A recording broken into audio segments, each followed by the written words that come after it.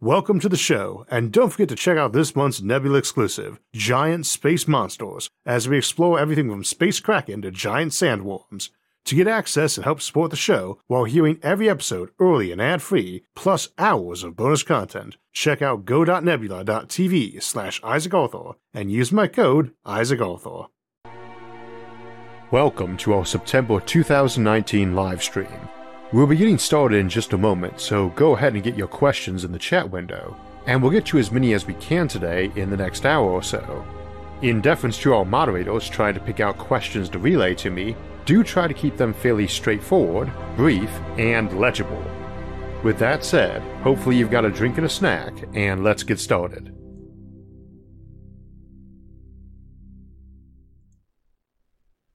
Good afternoon, everyone. We'll get started with our questions as soon as we got some of them in. And just remember, when we're doing the questions, please keep them concise for everybody who's trying to do the moderation on those so they are coming through kind of clear. We often get questions that are a little bit illegible. Just some quick announcements while those get in there. We do have, well, we'll save talking about Nebula for when we get to the mid-session break, but we'll go for about an hour and we'll pause for about 3-4 minutes right about in the middle of things. So you can grab a drink and a snack, and I can grab a drink and a snack. Alright, so starting off with questions here. Are you worried that quantum computers will give historical precedent to developing military applications of technology as a global priority? You know, it's really hard to say with things like quantum computers what the actual effect is going to be. Obviously, the military is pretty interested in its applications, so is everybody else. It's obviously a very big deal for cryptography, but not so much for breaking cryptography. There's always that kind of that these are going to let us crack everybody's email, but it's actually not that hard if you have the same technology to make pretty much unbreakable ciphers that way. I mean, it was the one-time pad option. I think we'll actually be talking about that now I think about it. We did have an episode on quantum computing some years back. You can kind of brush up with where people are getting excessive about the technology in terms of what it can do. It's not a magic wand, but we have a cybersecurity episode coming up. It's an election week. So interesting side note is we had to do a lot of retooling of our systems with the Board of Elections to get ready for the upcoming election in terms of things like cybersecurity. So I had to go to a conference, a couple of conferences actually for that over the course of last year, and learned a lot more than I ever wanted to about cybersecurity, to be honest. But we do have an episode coming up on cybersecurity in November where we'll talk about quantum computing a day or two. I can't really think of any other major military applications that would have off the top of my head, but you know, you never really know what folks are going to come up with in terms of applying it. Like lasers, we always thought from lasers and sci-fi, use them to shoot people. We use them in the military all the time, but not for shooting people, at least not to hurt them. We use it sometimes to blind foes, of course, but its principal use is things like range finding and targeting. So, Tyler F. asks, have you heard any update on the Gateway Foundation? When do you think we will build our next space station? You know, I don't think anyone's really got enough set plan for replacing the ISS right now. And I'd really hope whatever the next one's going to be on that would be something that kind of incorporates the idea of being used as a launch pad to either get to the moon in a slightly more permanent way or to get to Mars for a quick trip. As for Gateway Foundation, yeah, I hear from them pretty often. They recently there actually pretty news about that. I can't remember the exact details for. If you go check out Gateway Foundation, though, you'll see a revised version of a space station they got planned that is maybe a little bit more modest, maybe a little bit more what you could do in the near future. And I think it's a pretty good design, but go check that out because I don't really remember off the top of my head, nor can I describe it too well. Albert Jackson asks, what's one thing you did in the past that when you look back on it, that you think what you would do in that instance was either really dumb or the smartest thing you ever did? I think the smallest thing I ever did was decide to put together an episode on megastructures about 5 years back. Dumbest thing I ever did. Oh wow, that would be quite the laundry list. Most of it embarrassing, so I will bypass that and merely say that I have made any number of stupid mistakes in my lifetime, like most folks. Thankfully, most of them when I was younger. Ed Vickery asks, what are your thoughts on SpaceX's Starship Hopper unveiled last night? You know, I actually did not know they unveiled a spaceship last night, so I'm going to have to pass on that one for the moment. Been a bit of a busy last couple of days. Where did I get that cool bolo tie? I I think I got off Amazon, but I always feel like if you're wearing a button-up short, you should probably wear a tie if you're not going to do the top button undone, and I don't really have to do that. So, but I don't like wearing normal ties, and I don't want to wear a bow tie. So I guess I could argue that I live in a rural area and therefore can wear a rancho tie like the bolo, but it's really more of a Southwestern thing. Either way, I like it. So, thank you, cool ass cats. Chris Oberg asked, do you think melee could make a return in sci-fi, especially in combination with powered suits and tight quarters? How do you think they would work? It's actually a good question. One of the, there's two settings I know of that use a lot of melee combat in the distant future. One of those is Frank Herbert's Dune series, where they have the personal shields, and so they fight with those. Critically, they don't have any sort of artificial intelligence or computers in mind, so they can't just there's a speed that you can get through the shield in Dune. They have to have it set that way so that air can get through, so it has to be slower than bullets would go, right? So you can get through with a slow knife. They keep it very slow so you can still get some air in. But obviously, if you had computerized weaponry, you could fire something that would slow down just enough to get through that shield. The other one, of course, is 40K, where they do actually have personal shields too, but mostly they just like to stab people with knives and swords a lot for some reason. I think it looks cooler on the models. But the usual way that could happen, obviously, if you had something like a force field, of course, or really good point defense systems. Because with those, the more time you have to see a thing going, the more time you have to react to it to shoot it down. But if you had any kind of armor that was just really, really strong, much stronger than what a chemical-fired, bullet could get through, and you had some kind of point defense system like mounted on your shoulder that could shoot down bullets anyway, then you might actually have to have people swinging, power arm with swords at each other, I suppose. But realistically, there's a reason why we always like to have ranged weapons, and why ultras were so deadly on the battlefield, even before we had guns. But I don't really see a return of that being too likely, but it's hard to say. Mr. Gonzanato asks, if you had Elon Musk's ear, what would be the first thing you would ask him to do? It's funny, I didn't see the SpaceX Starship thing today, but I did see a thing from Tesla about new magnetic wiper blades they had. It was an interesting concept, but I don't know what I would... I like his focus on trying to get to Mars and doing it more in a big way. I suppose I'd probably be kind of pushing him to more of a commercial space station and moon base or moon labs thing. And we might actually do an episode on moon labs at some point in time and kind of see, because we haven't done a moon episode in a bit, what kind of scientific endeavors might be very well suited to the moon. What do you think would be the first industries viable in orbit? In terms of industries, you've got kind of two of those you have going on. Well, three. First, of course, is your satellite industry, which is already present. Things that allow you to take advantage of, orbital space to broadcast. And I could easily see, planetary Wi-Fi, for instance, of decent bandwidth, so that you could still be getting stuff on, while you're on the North Pole, for instance. And that could be a very powerful industry. The other one, of course, is those industries that have to do with continuing to expand in space. And they've always got that catch-22 involved with them. That you don't really need those industries until you have some industries up in space to support them. But something like asteroid mining of gold would be a good one that would get you started. That's not really an orbit of Earth. There's no reason to tow an asteroid home to mine it, unless you specifically want to be using all the material that's in there and you're bringing it back so that you can, slowly turn it into a number of things like dirt for inside of a space habitat, for instance, too. And I would say then your other big one, of course, would be something like chemical engineering and materials that can only be done in microgravity or zero gravity. And that strikes me as probably the first big one that you'd be using to take stuff back down to the Earth. And I see the Kickstarting Space Industry episode for more discussion on that, but there's a lot of materials that we're only just now really finding out about that could be done in space. And I think your big industry initially is scientific experiments, and I think chemistry would be a big one. But you also have the option that big industry might be, beaming power satellites, and as an alternative to nuclear power, which is never terribly popular. But barring getting fusion, power satellites or nuclear are usually your best options for high density power generation. And power satellites seems like they might have a bit of an edge in some respects, but we'll have to see how that technology develops in terms of launch costs. Stella Mimo asks, do you think people in the future will be more collectivist or individual on average than right now? You know, this is the interesting thing that always comes up when we start talking about what people will be like in the future. I would generally tend to guess that you would have not like a convergence towards one thing, but a massive divergence in terms of what people do, in terms of their governmental systems, their economies, their general daily lives and cultures.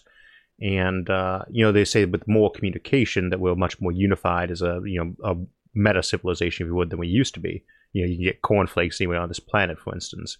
You can check your email anywhere on this planet, for instance.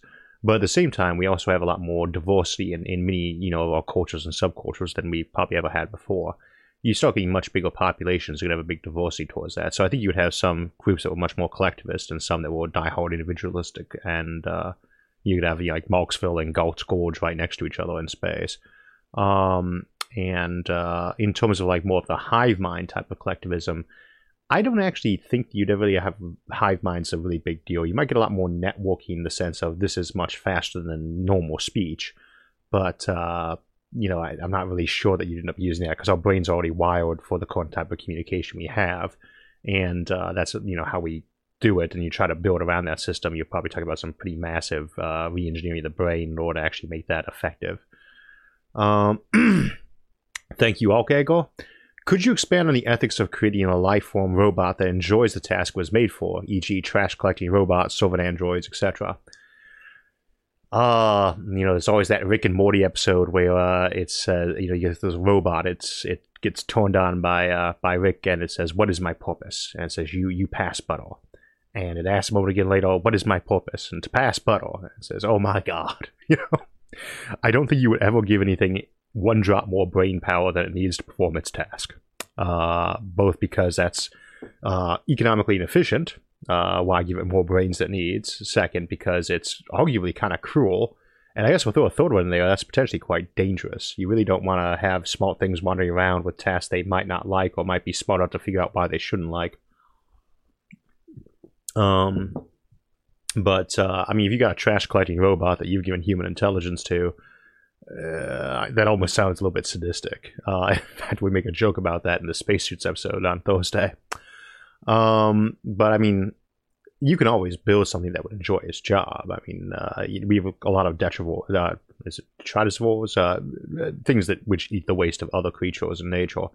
Bottom feeders in the oceans, and I don't know if they're actually happy with their life or not. Most of them are not terribly intelligent, but you know, they don't seem like they are discontent either. So I suppose if you're using like copies of a catfish or lobster brain or other detrivores, that might be quite happy with their life. But the more complex you want to make it, I really wouldn't ever try to make something like an Asimovian robot, something that could kind of pass for human, that was doing what I would think of as a task that a human really wouldn't want to do.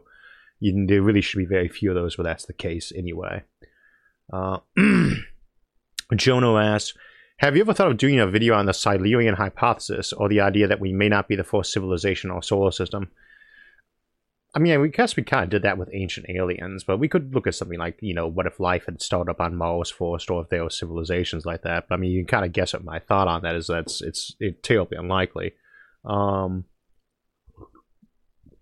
I mean, you couldn't rule it out. It might be an interesting one to do at some point in time for like the Alien Civilization series, but I would not be surprised if we found ruins of a relatively advanced, i.e. Neolithic, or even maybe even Copper Age civilization that was a lot older than we thought. When I say a lot older than we thought, I mean, 20,000 years or something like that, 30,000 years. We find some very impressive civilizations a lot older than we thought lying around there, or in places we wouldn't have expected them to. But they're all still kind of inside the zone of what is viable in the fossil records. So I don't expect to ever find like leftovers of a dinosaur civilization. I have not seen the movie Ad Astra yet, Brian.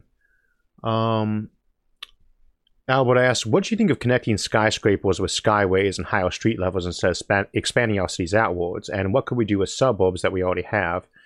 If you start building things like arcologies, arcology in the sense of very large structures that are like enclosed cities as opposed to just self-sufficient habitats, then I think you'd see a lot more skyways. And I do think we'll see a lot more skyways in cities that are going more vertical with time. But there's always that question of why you're building up when you can build outward, and we use almost none of the land space on this planet for actual habitation. You get the impression, if you live in like a suburb, for instance, that these are huge sprawling things that go on for miles and miles, and people tend to forget that it's just along the freeways. In the United States, at least, most habitation is along the roads, because we grew up during the time of cars. That's when all the cities and towns are being built. And typically you get like 100 feet behind the road, it's forest. But it goes on like that for miles. So you can get the impression that we're all sprawled all over the place with tons of houses. Even in New York City, or, Tokyo, right? In New York City, most buildings are 4 stories or less. There are not that many skyscrapers. I think it's like 300 in like Tokyo, Manila, and New York each, something along those lines. And those are huge buildings, but they're not that huge.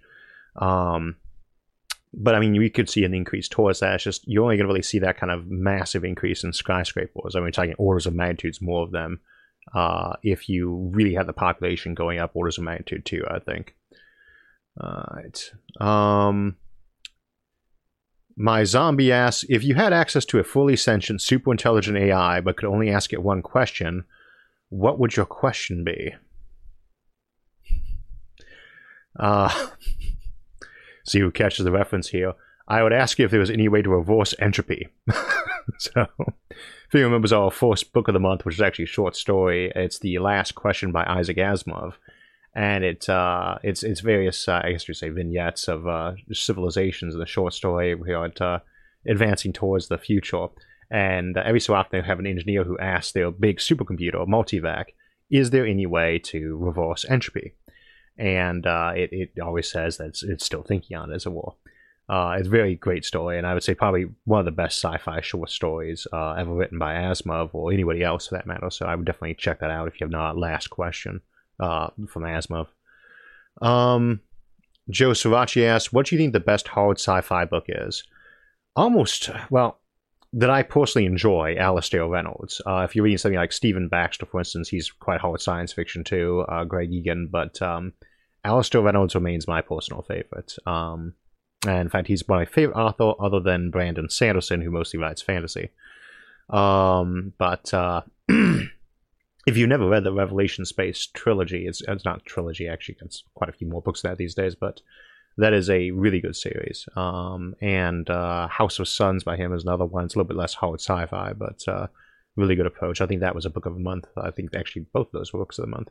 But Alastair Reynolds, definitely my favorite hard sci-fi writer. How Rich TV. If NASA had a $1 trillion budget, what would you presume they would be able to achieve? If they had a $1 trillion budget, I'd probably be asking to cut their budget. Throwing money at problems is not really the best way to solve them. If I had $1 trillion to spend on something right now, I mean, I wouldn't go out and do it then. I'd do a lot of prototyping and researching, because you don't just waste money or recklessly push forward if you don't have to. But if I had a budget in that kind of zone for space exploration, I'd be looking to build an orbital ring almost right away, and a pretty serious space station, at least in the Gateway Foundation or Kaplan 1's level. And looking towards trying to get moon base set up and some asteroid mining going on. A $1 trillion budget, which presumably per annum is a lot of money to do that with. Victor Runyon asked, did you ever find working on SFIA creating a conflict with your day job? No. In point of fact, the last time it came up was that cybersecurity episode I was mentioning, the fact that I spent so much time on that that I decided I might as well go ahead and do an episode on cybersecurity. But no, I've never found it in conflict in the least bit. I'd also say, I mean, especially if you're working on something that's a little bit outside of the human normal, like if you got a job or jobs that kind of just, especially if you're a workaholic, which I guess I am, it's good to have another major interest, at least one other major interest, professionally and hobby-wise too, just to kind of avoid that kind of tunnel vision you can often get when you're only focused on one thing. But no, I've never found the least bit of a conflict between the two of them. But of course, that is also part of the reason why we never talk politics on the show, besides the fact that I think it's rude. I have to deal with enough politics and election and government stuff in the day job. Joshua Jenkins, thank you very much. Also, thank you, Celeste Jones and Ramuel. By the way, if anyone was wondering, I'm thanking the folks who are doing the super chats. Isaac, what do you think of SpaceX with regards to food? Can humans survive purely on plants? It seems vegetarianism is doable, but not veganism. I disagree, but I mean, I guess it depends on how high tech you're getting about it. I think that I mean, I say usually whey protein's the one I would use as a supplement, but that is vegetarian rather than vegan. I'd have to check to make sure that they're currently producing stuff that actually has all the essential amino acids that you need in there, but I'm pretty sure you can do that on a strictly vegan one. After that, it's the proteins are the critical thing, though, you do need a certain amount of fats in your diet, though often the ones in the plants are a little bit healthier. Or the fish anyway. Let's see, what else would be in there? Enzymes. A lot of the enzymes that we need, you're not going to get them in plants so much, or we can grow them in yogurt, but they wouldn't be there. You can put those into some kind of stew, though, that has nothing to do with an animal, and those enzymes are arguably not animals or animal derived once you start growing them in a tank. But I mean, I don't really see any reason why you would need to go vegetarian in space or vegan in space.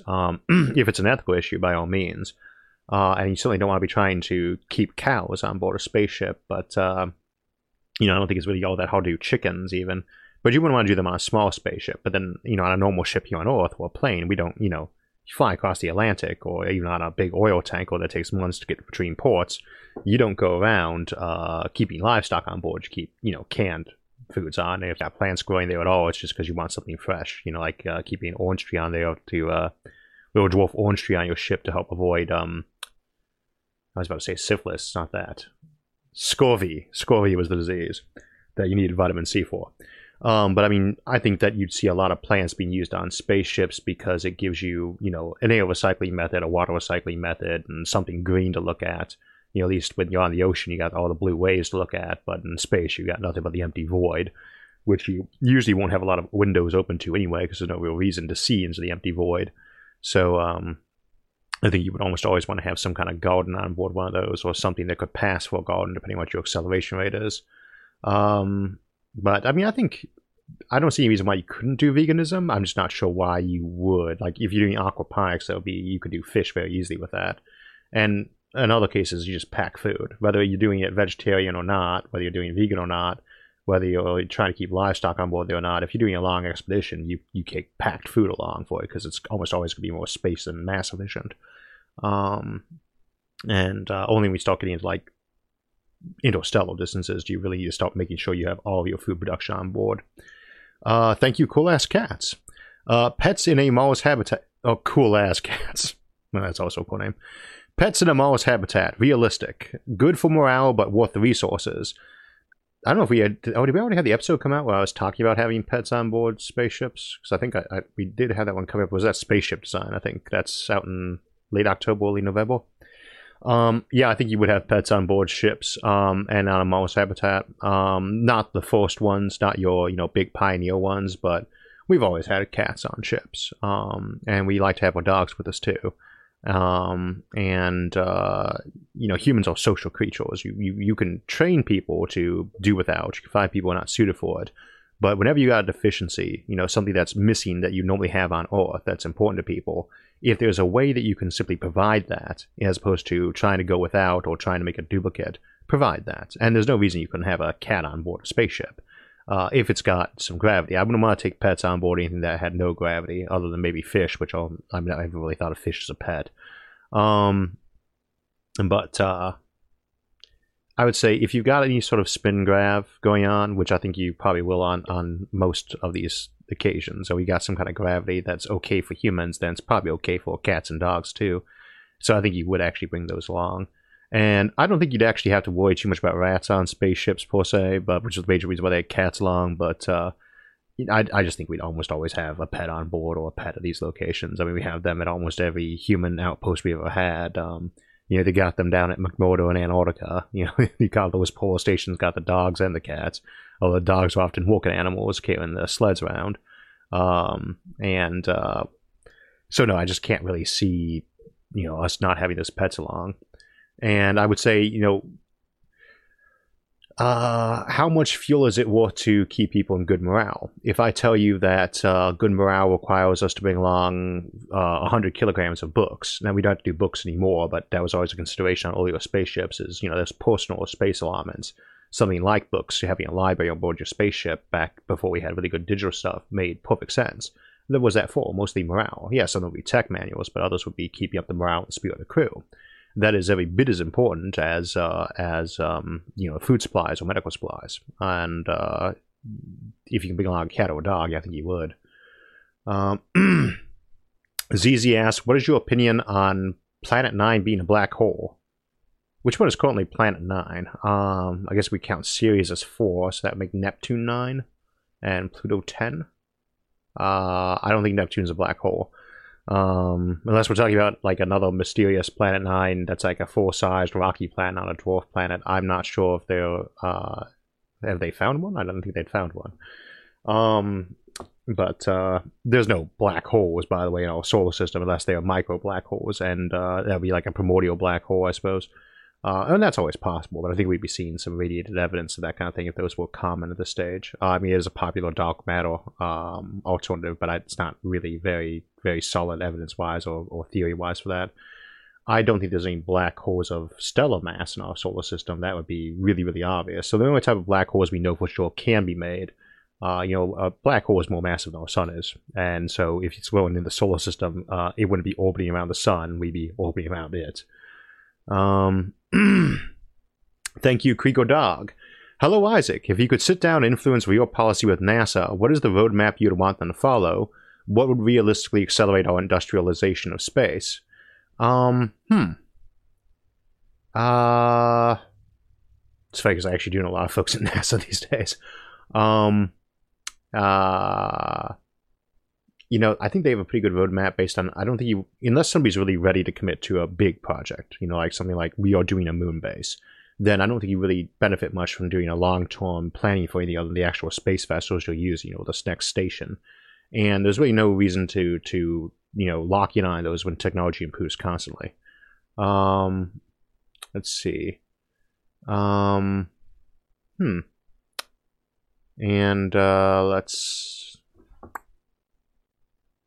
I'd really like to see progress. I know everyone wants to go to Mars, but I'd really like to see progress on designing a moon base, like a permanent base there. And I think we probably will end up doing that in Moon Labs episode because it's kind of catching my head at this point. The moon to me is the one place to be wanting to go to set up our next big shop. I'm fine with going to Mars, but I don't think it should be our priority. And I think the asteroid mining is a great idea, but I still feel like that moon base is still the most logical thing to do next. And I'd really like to see effort towards that. I'm not interested in sending people back to go collect more rocks or plant more flags. That space race aspect of things does not interest me. We've done that. But a moon base does strike me as where I'd want the roadmap to be pointing towards more than anything else.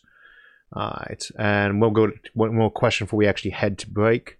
Naked Monk asks, picked up The City in the Stars. Thanks for the recommendation. Great read so far. Keep up the awesome work. Thank you. What you see being a likely near-term tech that could be as disruptive as smartphones, the internet, etc. Well, self-driving cars, I think, is probably going to be the next big one. Because, I mean, that's just going to be incredibly disruptive. Disruptive usually means good in the net sense, but I would actually say self-driving freight vehicles would be self-driving delivery and self-driving freight. It's nice to have the idea of a taxi cab that can get people, and that will certainly have a big effect when you even start having cars just going around picking people up like taxis as a kind of a ultra Uber effect there, where people don't even need to own their own car anymore just because somebody's got so many of those smart ones driving around. But when you start having automated freight and automated delivery, that is hugely disruptive because I think driving is, if memory serves, the job description of driver is the largest job description, the most people employed with that specific job in the United States. So you think about the kind of impact that would have if that suddenly went away or got cut in half, and that would be huge. It might be very beneficial to the economy, but that would be very disruptive. So, all right. We're going to go ahead and go to break real quick, and we'll see you in a few minutes. So we'll be taking a quick break so I can grab some coffee. If you want to grab a drink and a snack too, we've got a few minutes. It's also a great chance to get some more questions in for our second half, and again, try to keep those fairly clear and concise. We also have some big news in regard to our streaming service, Nebula, including a new episode coming out this week, Me, Myself, and I, Cloning and Duplication. I'll talk about it more in Thursday's episode, but we joined up with a number of other education channels to create a subscription streaming service called Nebula, to make it easier for us to put out our content that might otherwise not do so well on YouTube, whose algorithms for recommending content can be fairly rough on educational shows sometimes.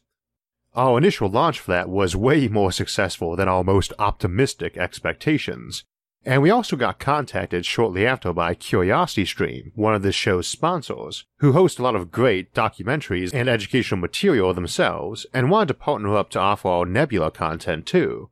So now you can get access to their content and get our Nebula exclusive content in addition to that for no extra cost. I'll leave the link to join up with that in the video description, and again we'll talk about it more Thursday, and that extra episode on cloning will be out this week. Though if you haven't already seen our last Nebula exclusive, The Butterfly Effect, you can sign up today too. We also recently did a poll here on YouTube to pick another episode, and the winner was Gods and Monsters, Space as Lovecraft Envisioned It, which beat out its 4 competitors, and thank you to the thousands of folks who voted in that poll. We'll do another of those in probably a few more weeks, though we also have another one running over on Patreon, and if you wanted to vote in that, or suggest episode topics the next time we run one, you can become an SFIA patron, and that's also linked in the video description. We also derive a lot of YouTube polls over on our Facebook page, also linked in the video description, and take the top 5 suggestions and put them on the YouTube polls, which is where we got the last 5 that Gods and Monsters won. We're not doing a Discord after hours show today, but if you'd like to continue the conversation or discuss the kind of topics we cover with like-minded individuals, our Facebook page, along with our Reddit, website forums, and Discord server are all great places to do that. Lastly, if you didn't already know, YouTube isn't the only place to catch SFIA episodes, as we also offer 2 audio-only versions of each episode, one with music in the background and one without, on both iTunes and SoundCloud. I recently got asked if I could start including our live streams there too, and those are now up, though they're not live and usually won't be up until later in the evening of a live stream or the next morning. For now, anyway. I'll look into ways we might better incorporate that, and ideally even get it set up to run live and be set up to take questions too. So now everything we do on YouTube is also available on SoundCloud and iTunes, but not everything there is on YouTube. There is some exclusive content for audio only, and I plan to add some more along with getting those playlists over there organized. I hate to admit it, but I'd half forgotten that part of our platform this last year, and didn't really notice I had until I was uploading those live streams, so hopefully more to come there soon too. And now, back to our show.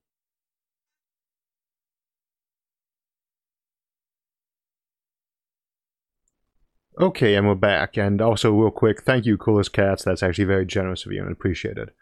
Tudo Sarpe asks, Isaac, what would be some sci-fi topic you wouldn't be able to make a video about because it would simply be just too hard to speculate?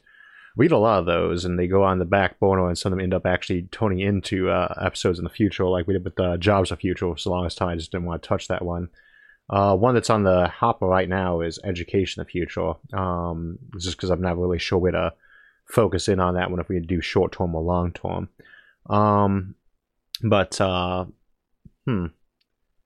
I think there's a lot that I didn't think we were going to touch, but we ended up like doing Clark Tech episodes or things like that. But to some degree, it's one of the reasons why we don't tend to do a lot of the stuff that's too much about specific cultures either, besides the fact that can be kind of a touchy topic, and I try to avoid anything that's going to cause flame wars on the channel.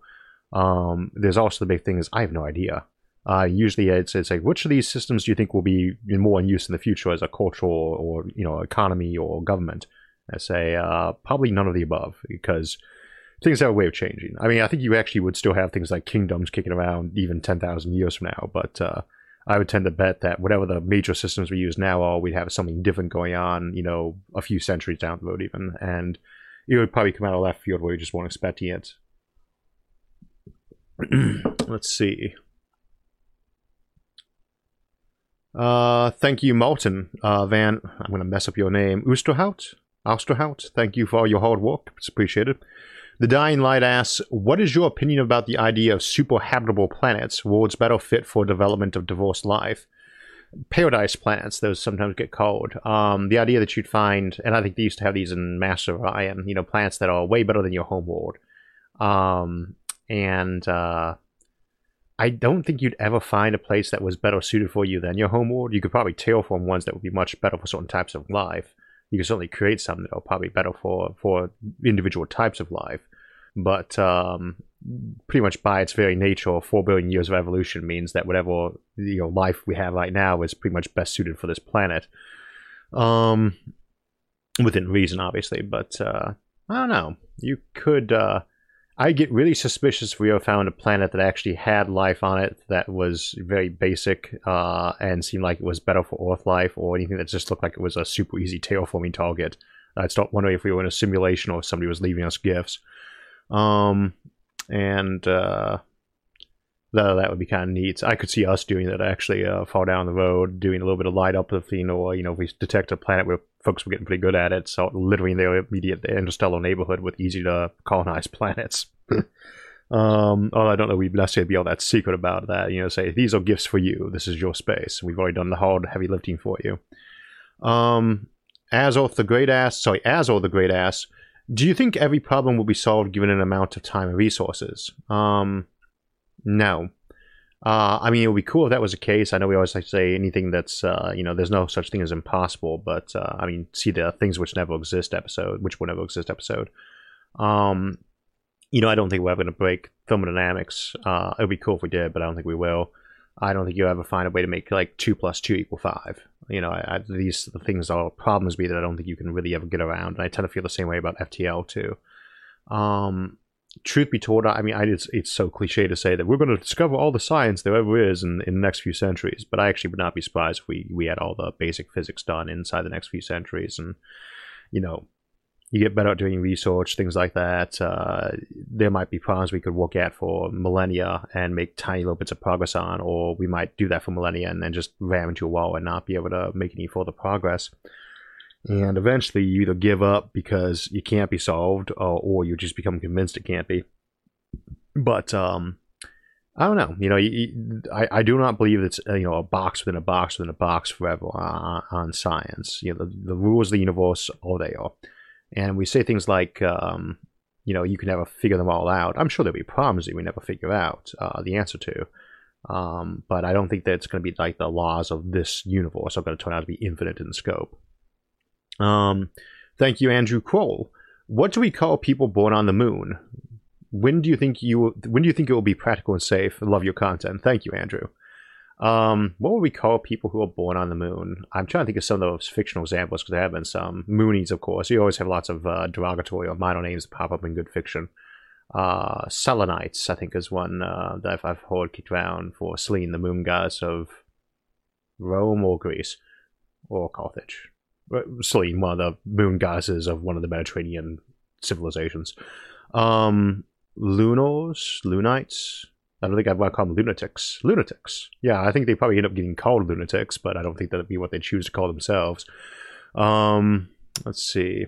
When do you think it will be practical and safe? For people to be born on the moon, it would be very irresponsible for that to happen until you actually had I'd say something at least as long-lasting and large in scope as like McMurdo in Antarctica. When you've had a base that's got, a couple hundred people at it, living there for years at a time, you can actually talk about things like gravity.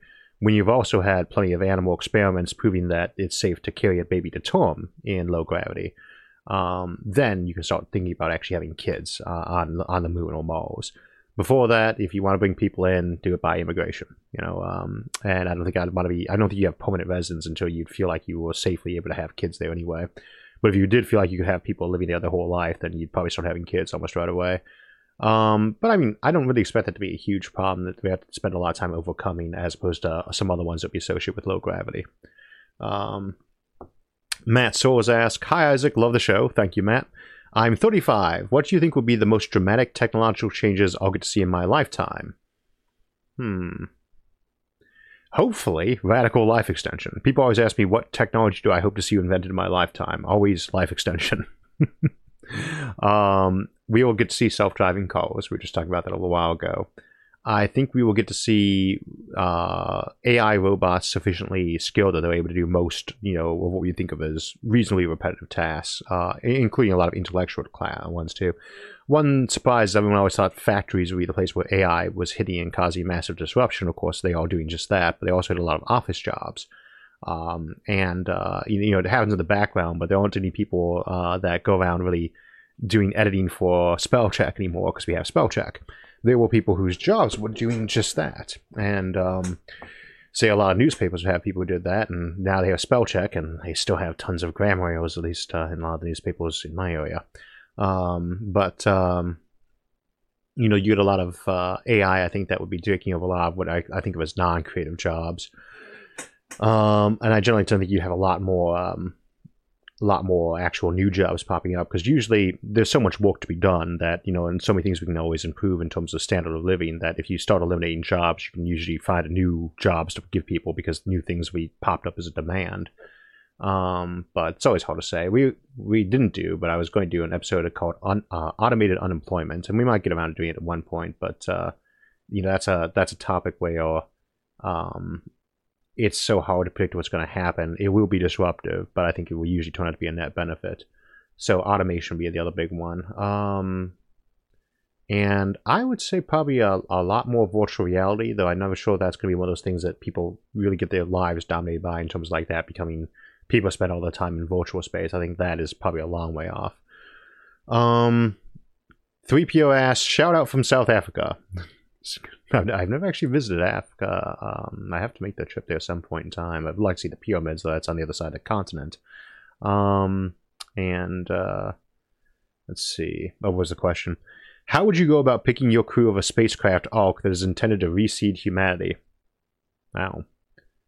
I think when we were doing the evacuation Earth, I made the point that whenever they're talking about like these bunkers that are designed to keep 1,000 people in them, and you have to put the experts in, of course, first. Make sure you get your best and brightest scientists in there. I say, why would you need your best and brightest theorists in your bunker?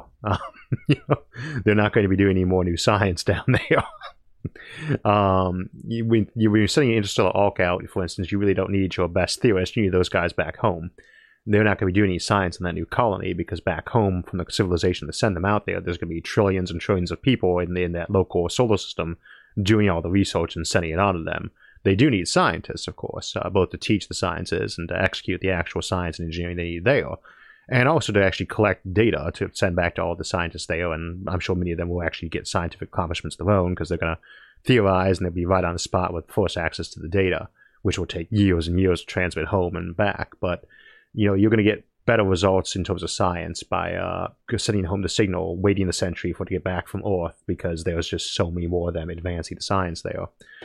In terms of how did you pick those crew, you say, well, we need the people with like no genetic deviations, no deficiencies. I say, no, you can do that with frozen sperm and eggs. And typically a civilization like that is going to be able to treat anything like that medically anyway, so it's not really likely to be too much of an issue. And I guess I think you don't have to really worry about genetic bottlenecking either. Again, you could send, any ethnicity you felt like sending along, and still pack along every other ethnicity and still grow them on the spot. And so you wouldn't want to do it that way. You wouldn't have to do it that way. You might do that for the basic crew because you're trying to pull best talent from every location. What other things they usually do in these kind of sci-fi ones? They're trying to pick up a colonies for crews, or crews for colonies. First generation, just skills. What kind of skills do we need to get from point A to point B? Personality type wise, you want people very conscientious. I would say, very strong sense of duty and very good educators, because most of what they're doing is ship maintenance and educating the next generation when it's an ARC ship like that. Probably an awful lot of botanists too, and agricultural exports, because you have to grow all that food while you're going there and maintain that ecosystem on board the ARC ship if you're doing it that way. But other than that, I don't think you really have to be all that picky about your crew. You send a lot of people who have themselves good profiles, psychologically as well as in terms of skill sets, and you try to get them age diversified enough so that you're not having like when you first put them on board, say, oh, we're going to put all these adults on board, they have kids on the way. So well, now you got a big gap, like 20 years between your new people being born and the folks who are getting older. Well, of course, if you have life extension, it doesn't really matter. But yeah, I don't think we'd actually have to be all that picky about those. And the other thing is, when we start sending Hulk ships on that very first one, where you'll probably be fitting out like we did the Apollo crew, cream of the crop in terms of skills. The idea isn't to send one ship; it's to send tens of thousands and thousands of ships out to colonize towards every star you can. And at that point in time, your ideal crew is probably volunteers and is not actually criminally insane. Other than pack them on board, Trey Harmon asks, do you agree with Elon that the discovery of intelligent alien life will result in a dramatic increase in defense spending? No. One, I don't expect to actually discover intelligent alien life anytime soon, and if we did, it would probably be, wow, look at that Carter Ship 3 civilization 100 billion light years from here. It's not 100 billion, 100 million light years from here. Let's see. I'm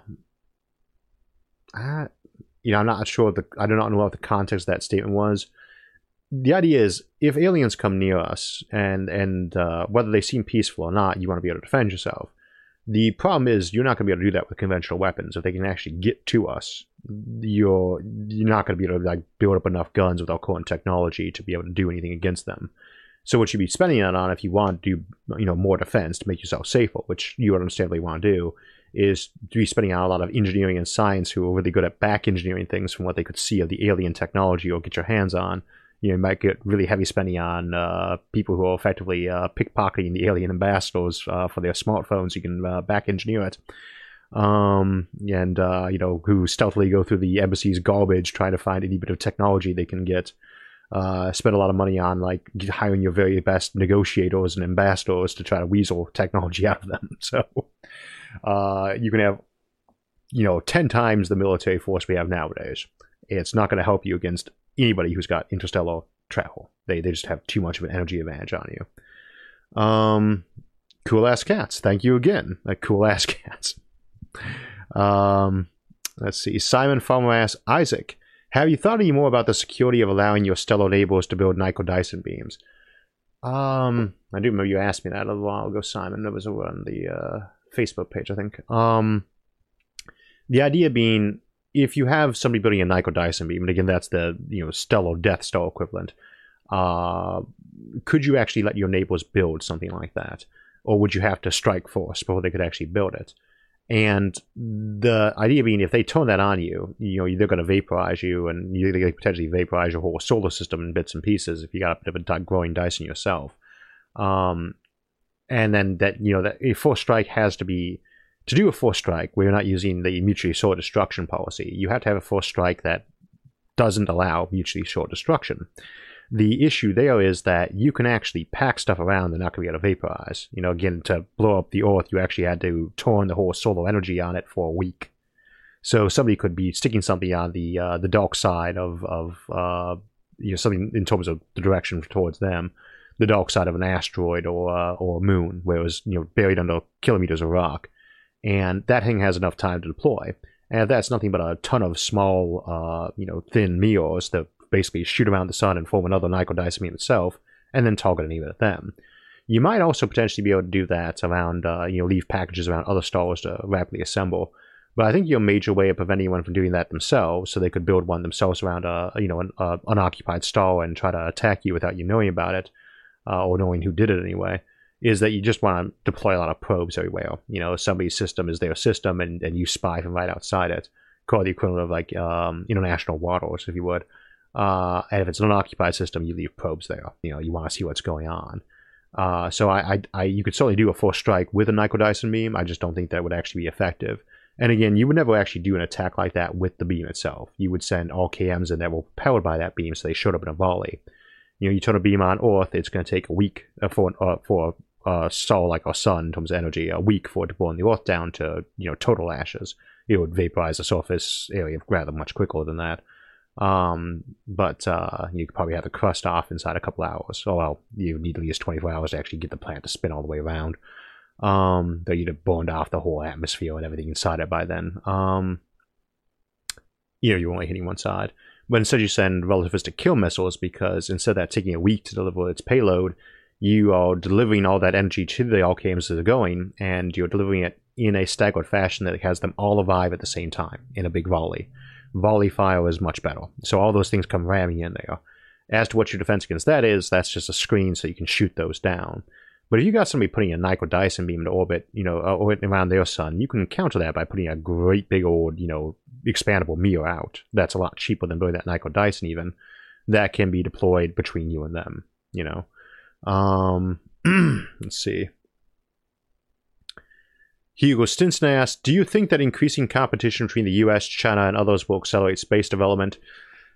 Hope so. I always like cooperation more than competition, though competition can be very good at, especially healthy competition, can be very good at boosting things forward.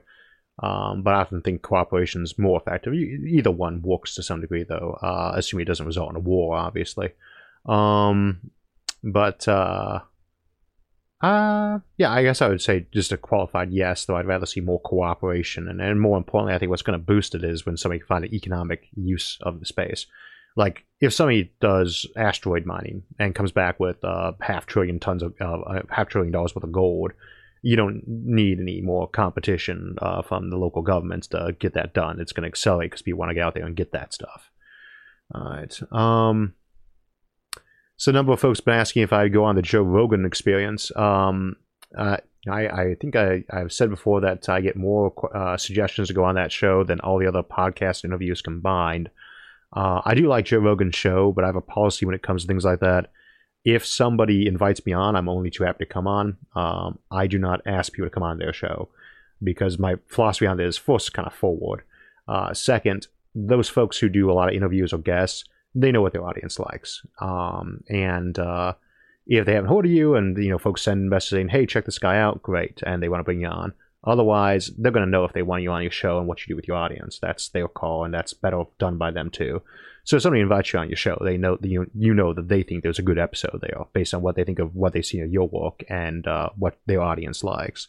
And so, again, were you to ask me, I'd be glad to go on, which is generally my attitude about most podcasts or radio shows. And if not, then not. Good show, though. Thank you again, Coolest Cats. Hello, Joplook asks, hello, do you think that cybernetic technologies are required for interstellar travel? No.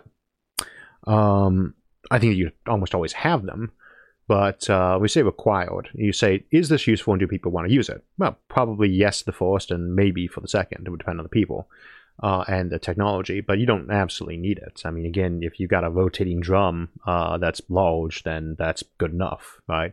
It's more of a power source and drive thing. You really don't need all that much advanced technology for interstellar travel. You just need that power supply and that automation to be able to produce big things.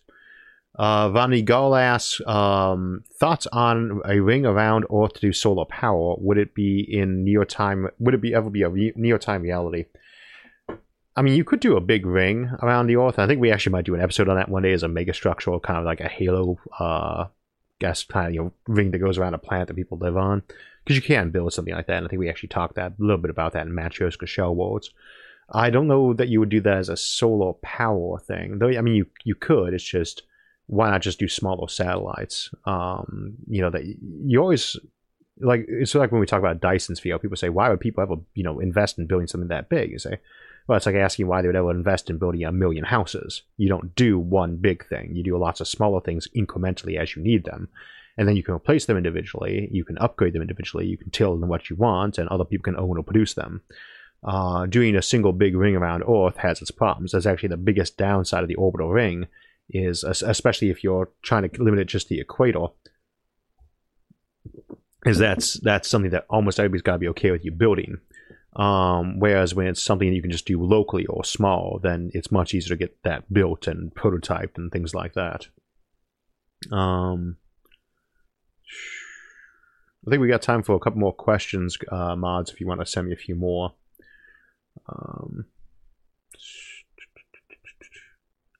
Might be having a slowdown. I actually get these through sometimes. I was waiting for a couple more questions to pop up in the Discord, so what we got here going on. I think I've already mentioned that we are not doing a Discord after hours show this time around, but let me just pull one right out there. Things. Should NASA send a probe to Europa to check for life in its underground ocean? And if so, is that the best way to melt ice to get down there? Sending a probe to Europa right now to check for it, I mean, we'd love to see that. But what you'd probably have to do is you'd be sending a probe that needed a really strong tether and a nuclear power supply to melt its way down there. You'd probably just do like a big, hot metal thing of radioactive material with a tether on it and just drop that down there. And also with hopefully cameras on it. Problem being that if you are actually detecting any life, you'd probably be sterilizing microbes, but of course if they have a bigger life there, you'd be able to see that. I don't think we would want to try to do that anytime too soon, but I would say that would be... it would certainly be in like my top 5 list of things to get done in terms of solar system exploration. And others, of course, being taking samples from... taking some deeper samples from certain parts of Mars. Yeah, although we always say Europa, Callista is also a really good target, so is Triton or Titan. And I would like to take closer looks on those. It's hard to say which of those would be easiest to do, though, but melting your way down to Europa, I'd almost feel like that's something you'd want to do with an actual base there. And you can melt your way down there a little bit to put your base so that they're not getting irradiated by the magnetosphere of Jupiter. Although I don't know if anyone mentioned it on the show, those magnetospheres are actually pretty easy to clear up of all that radiation if you're actually there. You can start doing some things with magnetics to just pull all that ions out of there. It turns out actually not that hard. So I don't want folks to think that if you're settling a place like Jupiter, you always have to go for extreme radiation protection. There are things you can do to just kind of eliminate that threat. Because what's happening there is the magnetosphere is trapping ionized particles, and you can blow those out. Mayu.tk, sorry for mispronouncing that. Question: how do you think conspiracy theories will evolve in the future? I have no idea. I think they'll get much better production values and remain popular. You know, something a lot of folks forget is a lot of shows that do cover that. A pretty big chunk of the audience doesn't necessarily believe the conspiracy theories in question, or they might be open to one or two here and there. They just find it fun to listen to or watch, and maybe they're open to it or not. But it's the same thing with science fiction. You know, it's some folks are true believers, and it depends on the conspiracy theory. Some of them might be much more valid than others. But I don't really expect to see conspiracy theories disappear at any point in time. Jeff Franklin, hello. Do you think dark energy is something we could harness to forward space and make FTR possible? If we really understood how we expand space that way with dark energy, if that was something we could tap, I don't think you could use that to. I don't think you could use that to actually go faster in light in any particular fashion. What you're doing is you're adding extra space, you know, presumably near your ship. That's not something you really want to be doing. But I'm not really seeing a way you could do that. If we could harness how dark energy is producing space, though, that would certainly be tons of cool technologies and potentially an infinite power supply. We don't know where that's coming from, so it's hard to say. All right, we got time for one last question. Edit Life, thank you very much. Stupid sci-fi question. If we adapt in space over generations living in 0G, will our brains hypertrophy, grow super large? You know, I think I mentioned earlier my favorite sci-fi writer is Alastair Reynolds for hard sci-fi. He does have an example in House of Suns of a group of people who have chosen to do, you know, life extension and mental expansion by just letting themselves keep growing. And so they have gigantic heads, and they think slower, but, you know, they have much more thoughts. They're just slower. And we actually see something like that with I can't remember his actual name, Julian Dafiki, Bean from the Ender's Game series. He's just a giant who keeps growing and growing and growing, and they have him in spaceships so that he won't die from the weight of gravity, as it were. So yeah, I mean, I think that is an option. And of course, it's always popular in sci-fi to show people who've been living on board ships in space being super large or super tall and skinny and wraith-like, but you could potentially get the mega skull, giant head, skinny little body thing going on, but I really don't think so, because, you know, again, the higher tech you get, the more you can basically be cosmetic about your appearances, and I don't think people would be too casual about abandoning the the baseline ideal human forms, but it's possible. All right. And that's actually kind of an interesting one to do. I could see people potentially getting much bigger heads with time. Anyway, we're going to go ahead and close out. We're just going over the schedule real quick. It's presumably been up there in the background. We do have coming up this week is the spacesuits and extreme environment suits episode, and then we got Winter on Venus coming up after that, and then high-tech search and rescue.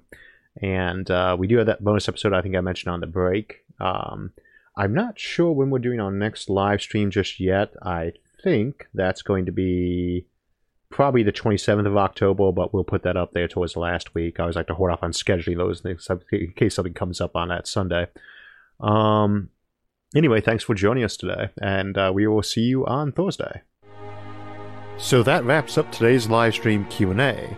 If you had a question we didn't get to, or another came to mind, feel free to put that in the comments on the video, and I'll be back later this evening to answer them. You can also pop into our Facebook group, Science and Futurism with Isaac Arthur, to discuss topics with like-minded individuals, or any of our other forums. Thanks again for joining us today, and we'll see you Thursday.